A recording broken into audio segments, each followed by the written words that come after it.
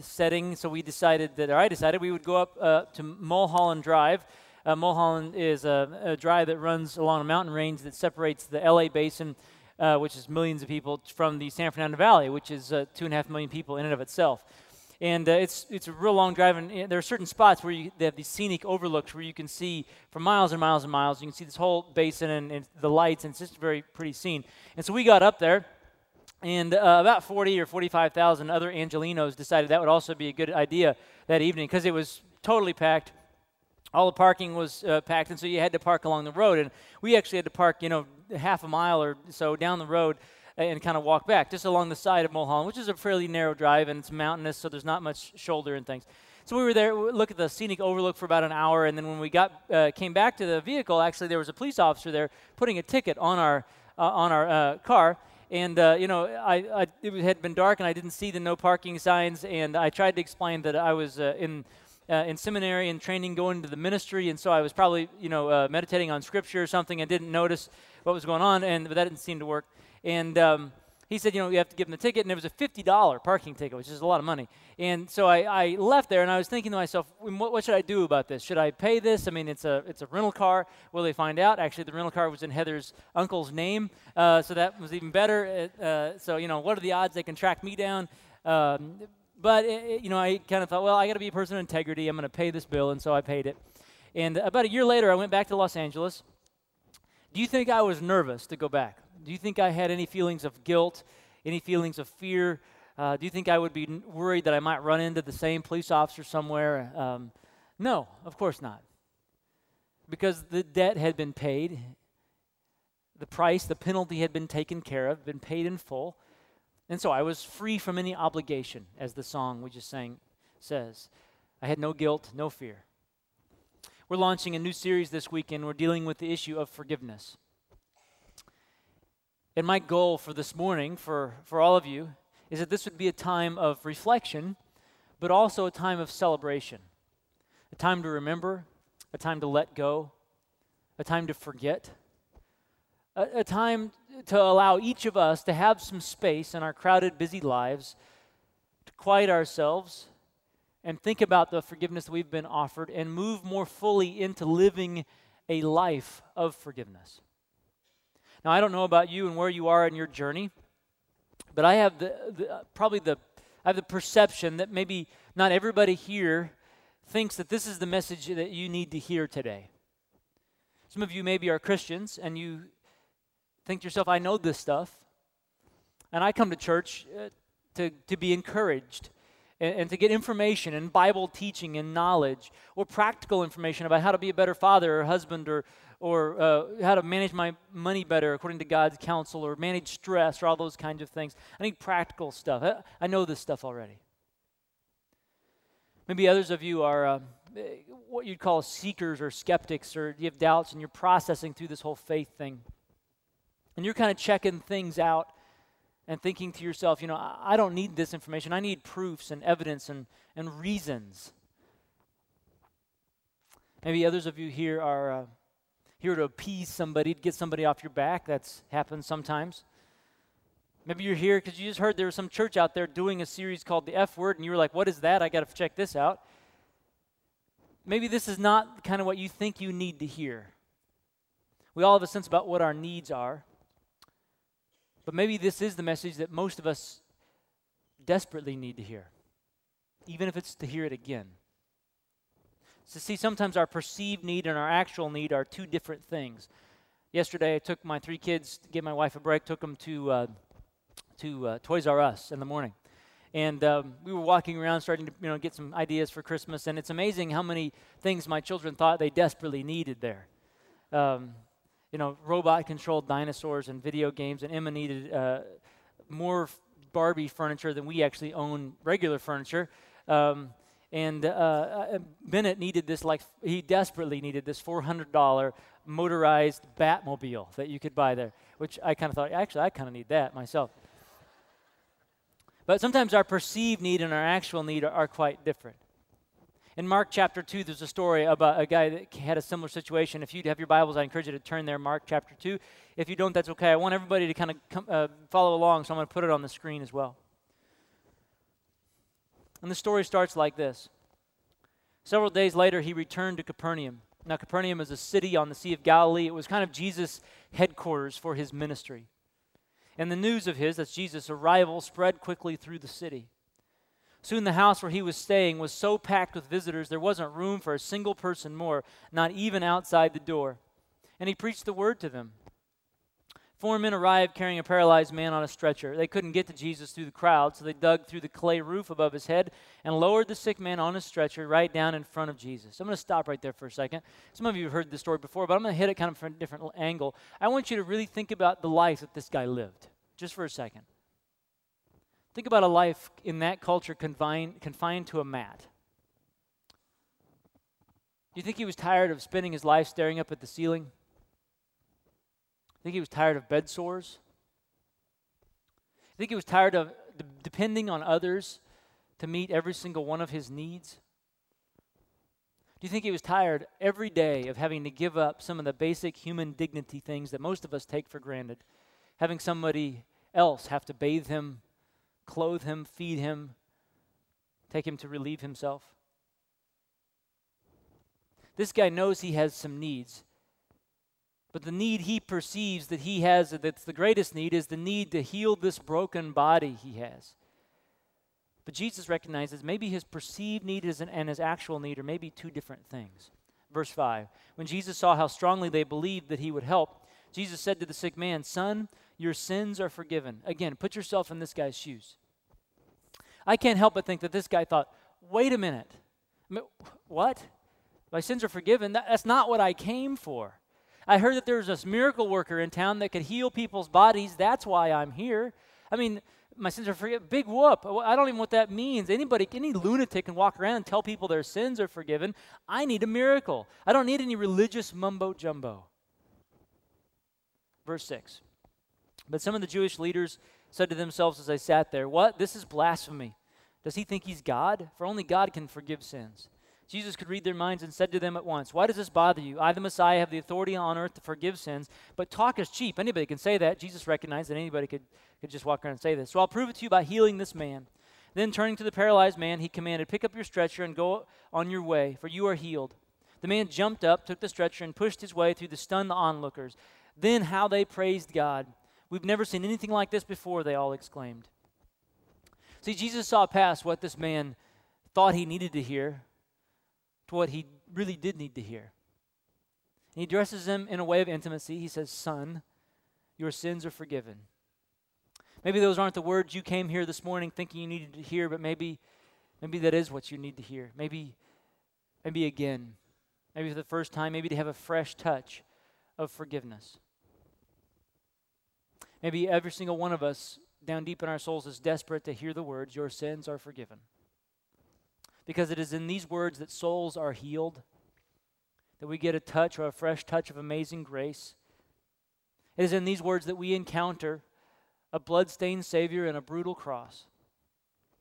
And so I want to help us begin to take a journey, take some steps toward living in forgiveness, the forgiveness that God has for us. And this is a process, this is a journey, and it begins, number one, by acknowledging our need for forgiveness. First thing we have to do is acknowledge our need for forgiveness. Let's be honest, we all have one. 1 John 1:8 says, "If we say that we have no sin, we are only fooling ourselves and refusing to accept the truth." I know this is not like a happy-go-lucky thought for you to begin your Sunday morning with, but it's just the truth. The Bible describes sin as this thing of missing the mark, this sense of cosmic rebellion against the God of the universe. That God set up this counsel as a loving father would to his children, and that we decided to ignore that counsel and go our own way. And the Bible describes this sin thing as very serious business. From the very beginning in the book of Genesis, when the first human being sinned, God comes on the scene, and he slays an animal to clothe them. And so from the very beginning, there's this equation that because of sin, death occurs. And throughout the history of Israel, God uses the people of Israel as a picture, as a metaphor to the world around them so that everybody can understand that sin equals death. If you were a Jewish family, what you would do once a year is you'd go to Jerusalem to the temple, and you would take an animal from your own flock, a sheep or a goat, a dove if you were poor, and you would walk up to the temple, the altar, and you as a family would lay your hands on this animal, signifying that all of your sins are being put on that animal. And then the head of the family, the father, the oldest son, would take a knife and take his own animal in front of his own family, and he would slit the throat of this living animal. And it was blood would spurt out, and you can imagine it was a very gruesome scene. Tens of thousands of times a year did this happen. And every year, from the time that you were a little baby, you would see this. It would be drilled into your mind that sin equals death. Sin equals destruction. This guy named Paul, who wrote most of the New Testament, grew up in a Jewish family. He knew the reality of sin, and yet he said about himself, I'm the chief of sinners. And I've always said, then I got next. And the truth about all of us is that everybody's on that list. Let's not be naive or in denial. The truth is that we are all broken. We're all a mess. We've all failed. We've all made mistakes. We are all sinful people. Romans 3:10 says, no one is good. No one in all the world is innocent. We like to hide. We like to put on a righteous face. But the truth about me and the truth about you is that we are full of sin, no matter how well we do at hiding. It's an old story. You've probably heard this before about a guy that breaks into a house. A robber breaks into a home to rob it, to steal from there. And as he's walking through the darkened home, he hears a voice very quietly that says to him, I can see you, and Jesus sees you too.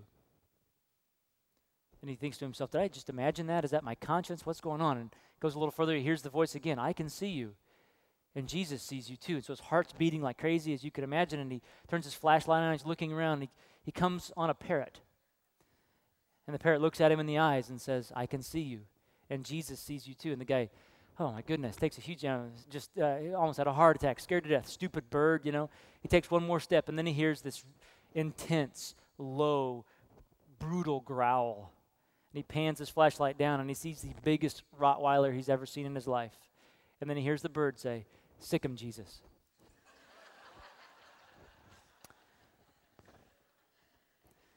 Well, we think we can hide, but we can't. And I don't know what secrets that you carry, what skeletons are in your closet, but we all have them. We all have shame. We all have pain. We all have fear. We all have guilt. All of us do. Maybe it's that abortion that happened years ago. Maybe it's the abuse that you inflict on another. Maybe it's the heart of jealousy that you carry around with you. Maybe it's the destructive pattern of greed in your life that consistently hurts your family. Maybe it's the problem with pornography. Maybe, guys, it's the marriage vows that were violated on that business trip. Ladies, maybe it's the marriage vows that were violated in that chat room. Maybe it's the sin of grumbling. You think that's not that big a deal, but more than 10,000 Israelites were killed because of that sin. Maybe it's cheating the company that you work for. If the truth be known, there's a lot of guilt, there's a lot of shame in this room. Romans 3:23 says, for all have sinned and fall short of the glory of God. It's true about me and it's true about you. And the first step of learning to live in God's forgiveness is to acknowledge I need forgiveness. I know, because I've been there too many times myself. I've got failures in my past. I've had feelings of hidden shame and guilt. That's why I'm so drawn to this guy, Jesus, who says to paralyzed people like I can sometimes be, your sins are forgiven. It's hard to acknowledge that. It's hard to acknowledge the truth about ourselves. But we need to, in order to step fully into and live in the forgiveness that God has for us. So how about you? Can you acknowledge that this morning? Second step to fully living in the forgiveness that God has for us is to experience the touch or a fresh touch of forgiveness. I want every person in this room who's dogged by guilt, who's burdened by shame, to experience a touch or a fresh touch of God's forgiveness. For this guy in Mark chapter 2, that was an easy thing. I mean, he had the physical healing touch of God, but for us it's a little more complicated because we can't physically be around Jesus. So again, there's a process we must go through. And the first thing we have to do is we have to get the gift thing. We have to understand that it is a gift. In other words, it's not something we can earn or we deserve or that it's a conditional thing. None of that is applicable. It is a gift. Romans 6:23 says, for the wages, the paycheck for sin is death, but the gift of God is eternal life in Christ Jesus our Lord. It is a gift. We're approaching the Christmas season, and you're going to give gifts to people. We have gifts, that we give to our children. But a gift that isn't worth anything if it just stays there wrapped up under the tree. It has to be accepted. It has to be open. It has to be received. Also, it's important that we understand that gifts, it's not something that we earn. If my kids came down on Christmas morning and saw all the gifts and they said, okay, I'm going to go do my chores, so I deserve these gifts, I would say, no.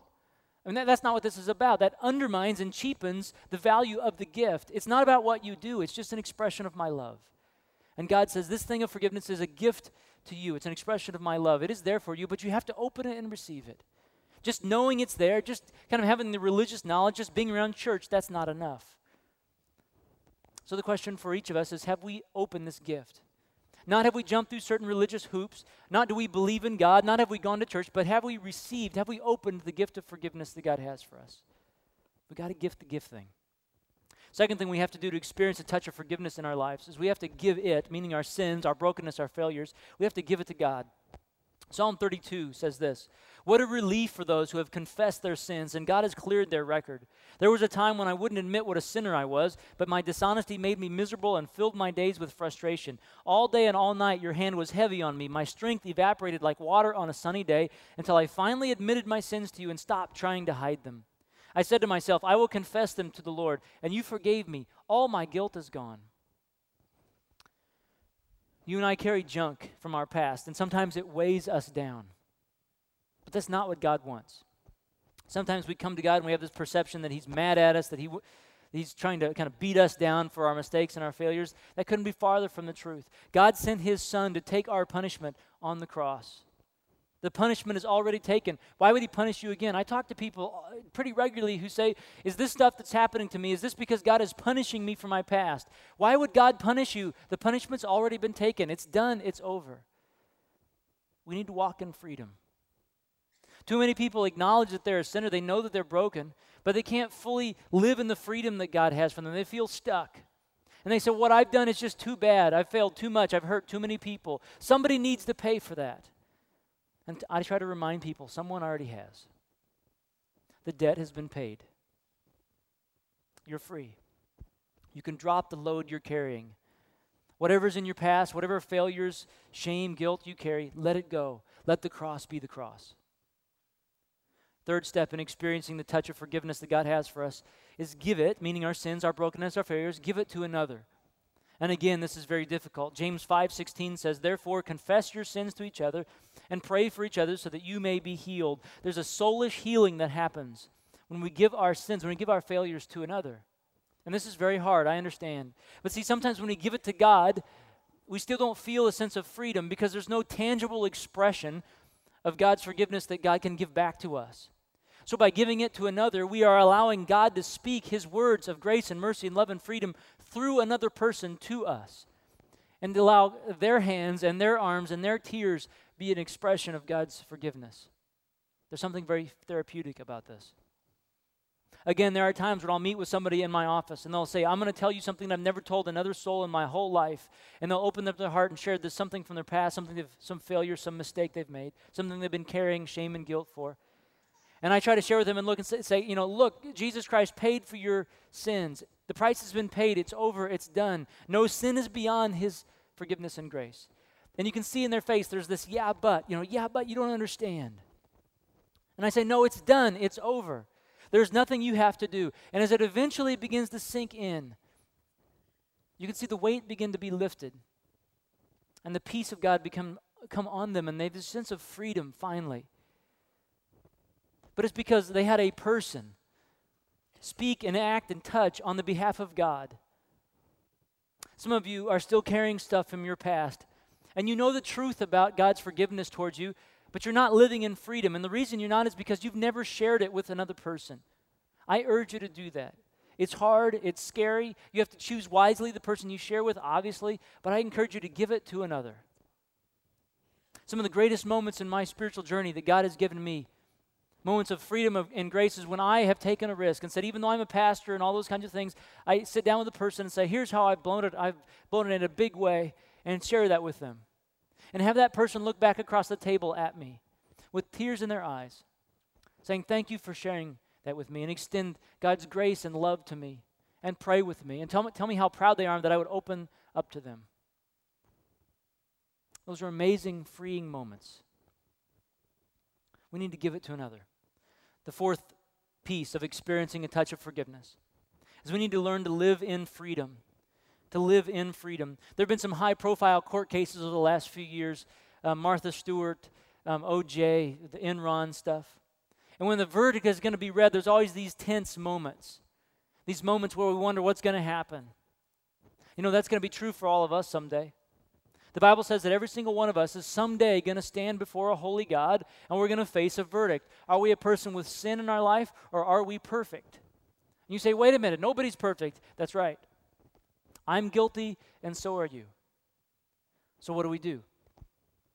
Well, the good news is that when we acknowledge that we are a sinful person, we're broken, we receive the gift of forgiveness that God has for us. When we embrace that gift, we invite Christ into our life to wash our sins away. And when we follow him, your sin, the Bible says, is nailed to the cross with him. And what happens is God then gives you the perfection of Christ. It's deposited to you. 25 years ago, when I bowed the knee and committed my life to Christ when I was 8 years old, this exchange took place. So when I stand before a holy God someday, it will be read on the account of Blake Carter, the charge of lying. The verdict is not guilty. And I'm going to go, yes, because I know I'm guilty. And on the charge of lust and theft and anger and greed and every other thing in my past and in my future, it will read not guilty. It'll be like I've done nothing wrong. Romans 8:1 says, therefore there is now no condemnation, there's no judgment for those who are in Christ Jesus. Colossians 2:13 says it even more fully. You were dead in your sins. You're in trouble. But then God gave you a share in the very life of Christ, for he forgave all your sins and blotted out the charges proved against you. He took the list of sins and destroyed it by nailing it to Christ's cross. In this way, God took Satan's power to accuse you of sin, and God openly displayed to the whole world Christ's triumph at the cross, where your sins were all taken away. What Jesus says is because this exchange has taken place, because you've received this gift that I offer you, when God looks at you, he's going to see me. He looked at me and he saw your sin, and when he looks at you, he's going to see my perfection and my blood. And because of that gift, you and I get to spend eternity with God forever. It is a wonderful thing to experience a touch of God's forgiveness. And my prayer is that this would happen to some of you today.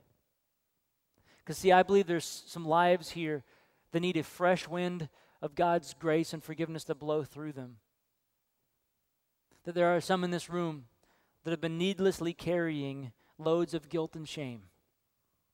And my hope and my prayer is that many in this room would begin to take steps toward living fully in God's forgiveness. But it begins by acknowledging that you need it, and then by beginning to experience this fresh touch. For some, whether it's the first time, or whether it's something you've known about, but you've been carrying the burdens of your past, and you can begin to let these things go. As we close this morning, I also want to mention a couple implications to experiencing a touch of forgiveness, because there are implications for my life and yours. The first implication is this: we need to begin to passionately proclaim forgiveness to others. In Mark chapter 2, do you think this guy went around and kept what God did for him a secret? No, I bet he told anybody he could come in contact with what God had done for him. The question for all of us is, how passionately are you and I proclaiming the message of forgiveness to those around us? Don Baker, a pastor, relates a story of preaching a sermon about Moses and the fact that Moses was a murderer, and yet God used him in great ways after he was a murderer, that God's amazing grace and love can redeem our past and use us no matter what. When he got to the office on Monday morning, there was a note waiting for him from someone who had visited the church that weekend, and the note said simply this: it's a good thing that Moses had only been a murderer. If he had been divorced, he would have been told he wasn't useful in ministry. See, I imagine this person is one of, unfortunately, millions of people who have gone through a divorce or had an affair, who have struggled with an addiction, who have destroyed their family with greed or workaholism, who have had any number of failures in their past and have been hurt and broken and decided, I'm going to turn to God for help, I'm going to look to the church for help, but instead of acceptance, they found judgment. Instead of encouragement, they found rejection. Instead of grace, they found shame. Instead of love, they found guilt. And thousands of people have walked away from churches saying, I went there for help and they crucified me. And that breaks the heart of a forgiving God. And it is contrary to the Spirit of Jesus, who encountered cheats and adulterers and murderers and thieves and said, your sins are forgiven. You're free. No more shame. No more guilt. Jesus was crucified so that you and I would not have to be. Sometimes when we talk about something like this, Christians or people in churches will sometimes say, well, you're minimizing sin. Not in the least. Sin equals death. But you know what's worse than minimizing sin? Minimizing the grace and love and forgiveness of Christ that can wash over any and all sin.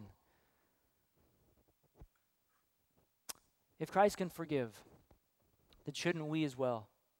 And if we withhold forgiveness, the same forgiveness, by the way, that was extended to you and I, then we're committing sin, not others. I will say that I'm proud to be a part of a church that tries its best, doesn't do it perfectly, tries its best to reflect the character of God in this manner. To be a place that accepts people and loves people and forgives people and extends grace to people no matter where they are and what they've done, to people like me. And it gives people like me and you the opportunity to move forward and make an impact in God's kingdom, no matter what's in our past. Because I'm one of those that needs God's forgiveness desperately. And so as far as I'm concerned, we will always be that kind of a place that accepts and loves and values people no matter where they are. We need to be passionately proclaiming this forgiveness to others. The second implication of experiencing a touch of forgiveness is we need to personally extend this forgiveness to others. I don't want to spend a lot of time here because we're going to unpack this over the next few weeks, but look at Ephesians 4:32. Be kind and compassionate to one another, forgiving each other just as Christ forgave you. Is there somebody you're at odds with today? A parent, a sibling, a child, a coworker, a boss, an ex-spouse, maybe somebody within the church? I'm not saying there's not real pain. In many situations, there has been devastating wounds that have happened. But will you forgive? Are you willing to come back the next few weeks as we explore a life lived in forgiveness?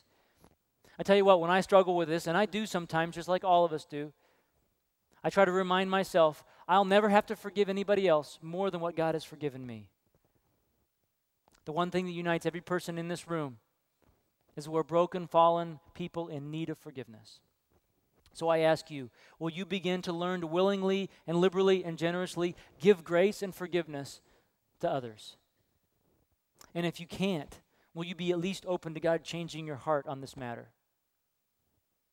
Again, maybe this is not the message you thought you needed to hear this morning, but sometimes what we think we need and what we actually need are two different things. As we close our time this morning, we're going to invite you some time to come to the table. Because it is through the cross, through God's shed blood, that this forgiveness thing is possible. And the resurrection seals the deal. The cross pays the price, the resurrection seals it, and affirms God's power to forgive. And so we're going to take some time to remember this morning. So would you bow with me? While you have your heads bowed, if I can invite those who are going to come and help serve communion, if they can come up right now and get in their places. And with your heads bowed, I want to lead you just through a moment of reflection. Because I believe there are some in this room that need to maybe for the first time honestly acknowledge some sin before God. Maybe it's an attitude, maybe it's an action, maybe it's a thought, maybe it's a relationship, maybe it's a behavior. But whatever God brings to mind, I'm going to ask if you would give it to Him. And you would allow a blood-stained cross to wash it away. Imagine those things from your past that you feel guilt and shame about, those things that if others in the room knew, you wouldn't even want to show your face here. And just imagine that those things are being nailed to the cross with Jesus, and as His blood gushes forth, it washes those things away. And maybe you say a word of thanks, that you have no more guilt and no more shame. And I know Jesus is not here physically to say this to you, but if you would permit me, with your heads bowed and your eyes closed, I'd like to say this to you. Your sins are forgiven. Your sins are forgiven. Your sins, though they be many and ugly, are forgiven. And I pray you begin to experience the relief that comes with that. And you can maybe walk out of this place a little lighter than you've been in a long time. then you can celebrate the amazing grace, love, and forgiveness of God. There are also some others here maybe that have never really fully opened the gift of forgiveness that God has for them. Maybe you've done the religious thing, you've done the certain religious hoops, you've been to church, you believe in God, you believe He can forgive sins, but the gift is sitting there unopened. You've never personally received it. You've never personally owned it. And for you, it's maybe a matter of saying a simple prayer. God, I open my heart and life to you today. Acknowledge that I'm a broken, sinful person. I want to receive your gift of forgiveness today and wash my sins away. Thank you for giving me your righteousness, your wholeness, and not counting my sins against me, and giving me this gift. And for you, maybe this is the first communion for you as a person intimately acquainted with the gift of forgiveness. And I hope you sense God's pleasure. Just like when we give a gift to somebody we love, and they open it and receive it and embrace it with joy, in the same way, when we open this gift that God has for us, it brings such pleasure to Him. And maybe the next step for you is to give it to others, as we talked about, and you need to take the step of baptism. Publicly declaring, I acknowledge that I'm a sinful, broken person, but I also acknowledge that God's forgiveness and grace is greater than anything I've ever done. And I'm going to tell others that I've made this decision. Maybe there are others in here who haven't been either proclaiming the forgiveness as we should or extending it to others as we should.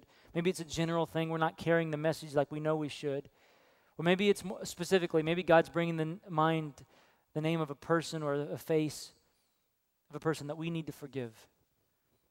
And they may have done horrible things. But carrying around bitterness and anger and unforgiveness is not helping you. They may not have even asked for forgiveness. But can you allow the cross to transform your heart, and as you come to the table, to receive the forgiveness that God gave you and then begin to work toward giving that same forgiveness to others? Heavenly Father, we thank you that you are an amazing, loving, and forgiving God. And that your grace covers everything that we can possibly imagine, every shame, every guilt, every mistake, every failure, every sin. And that we can be free. Allow us this morning to embrace freedom. Allow those that have been carrying loads to lay them down. Lighten our hearts this morning. In Jesus' name we pray. Amen. We practice open communion, which means you don't have to be a member of our church. If you're a follower of Christ, we invite you to come to the table. The musicians are going to play, and then when you're ready, we invite you to come forward.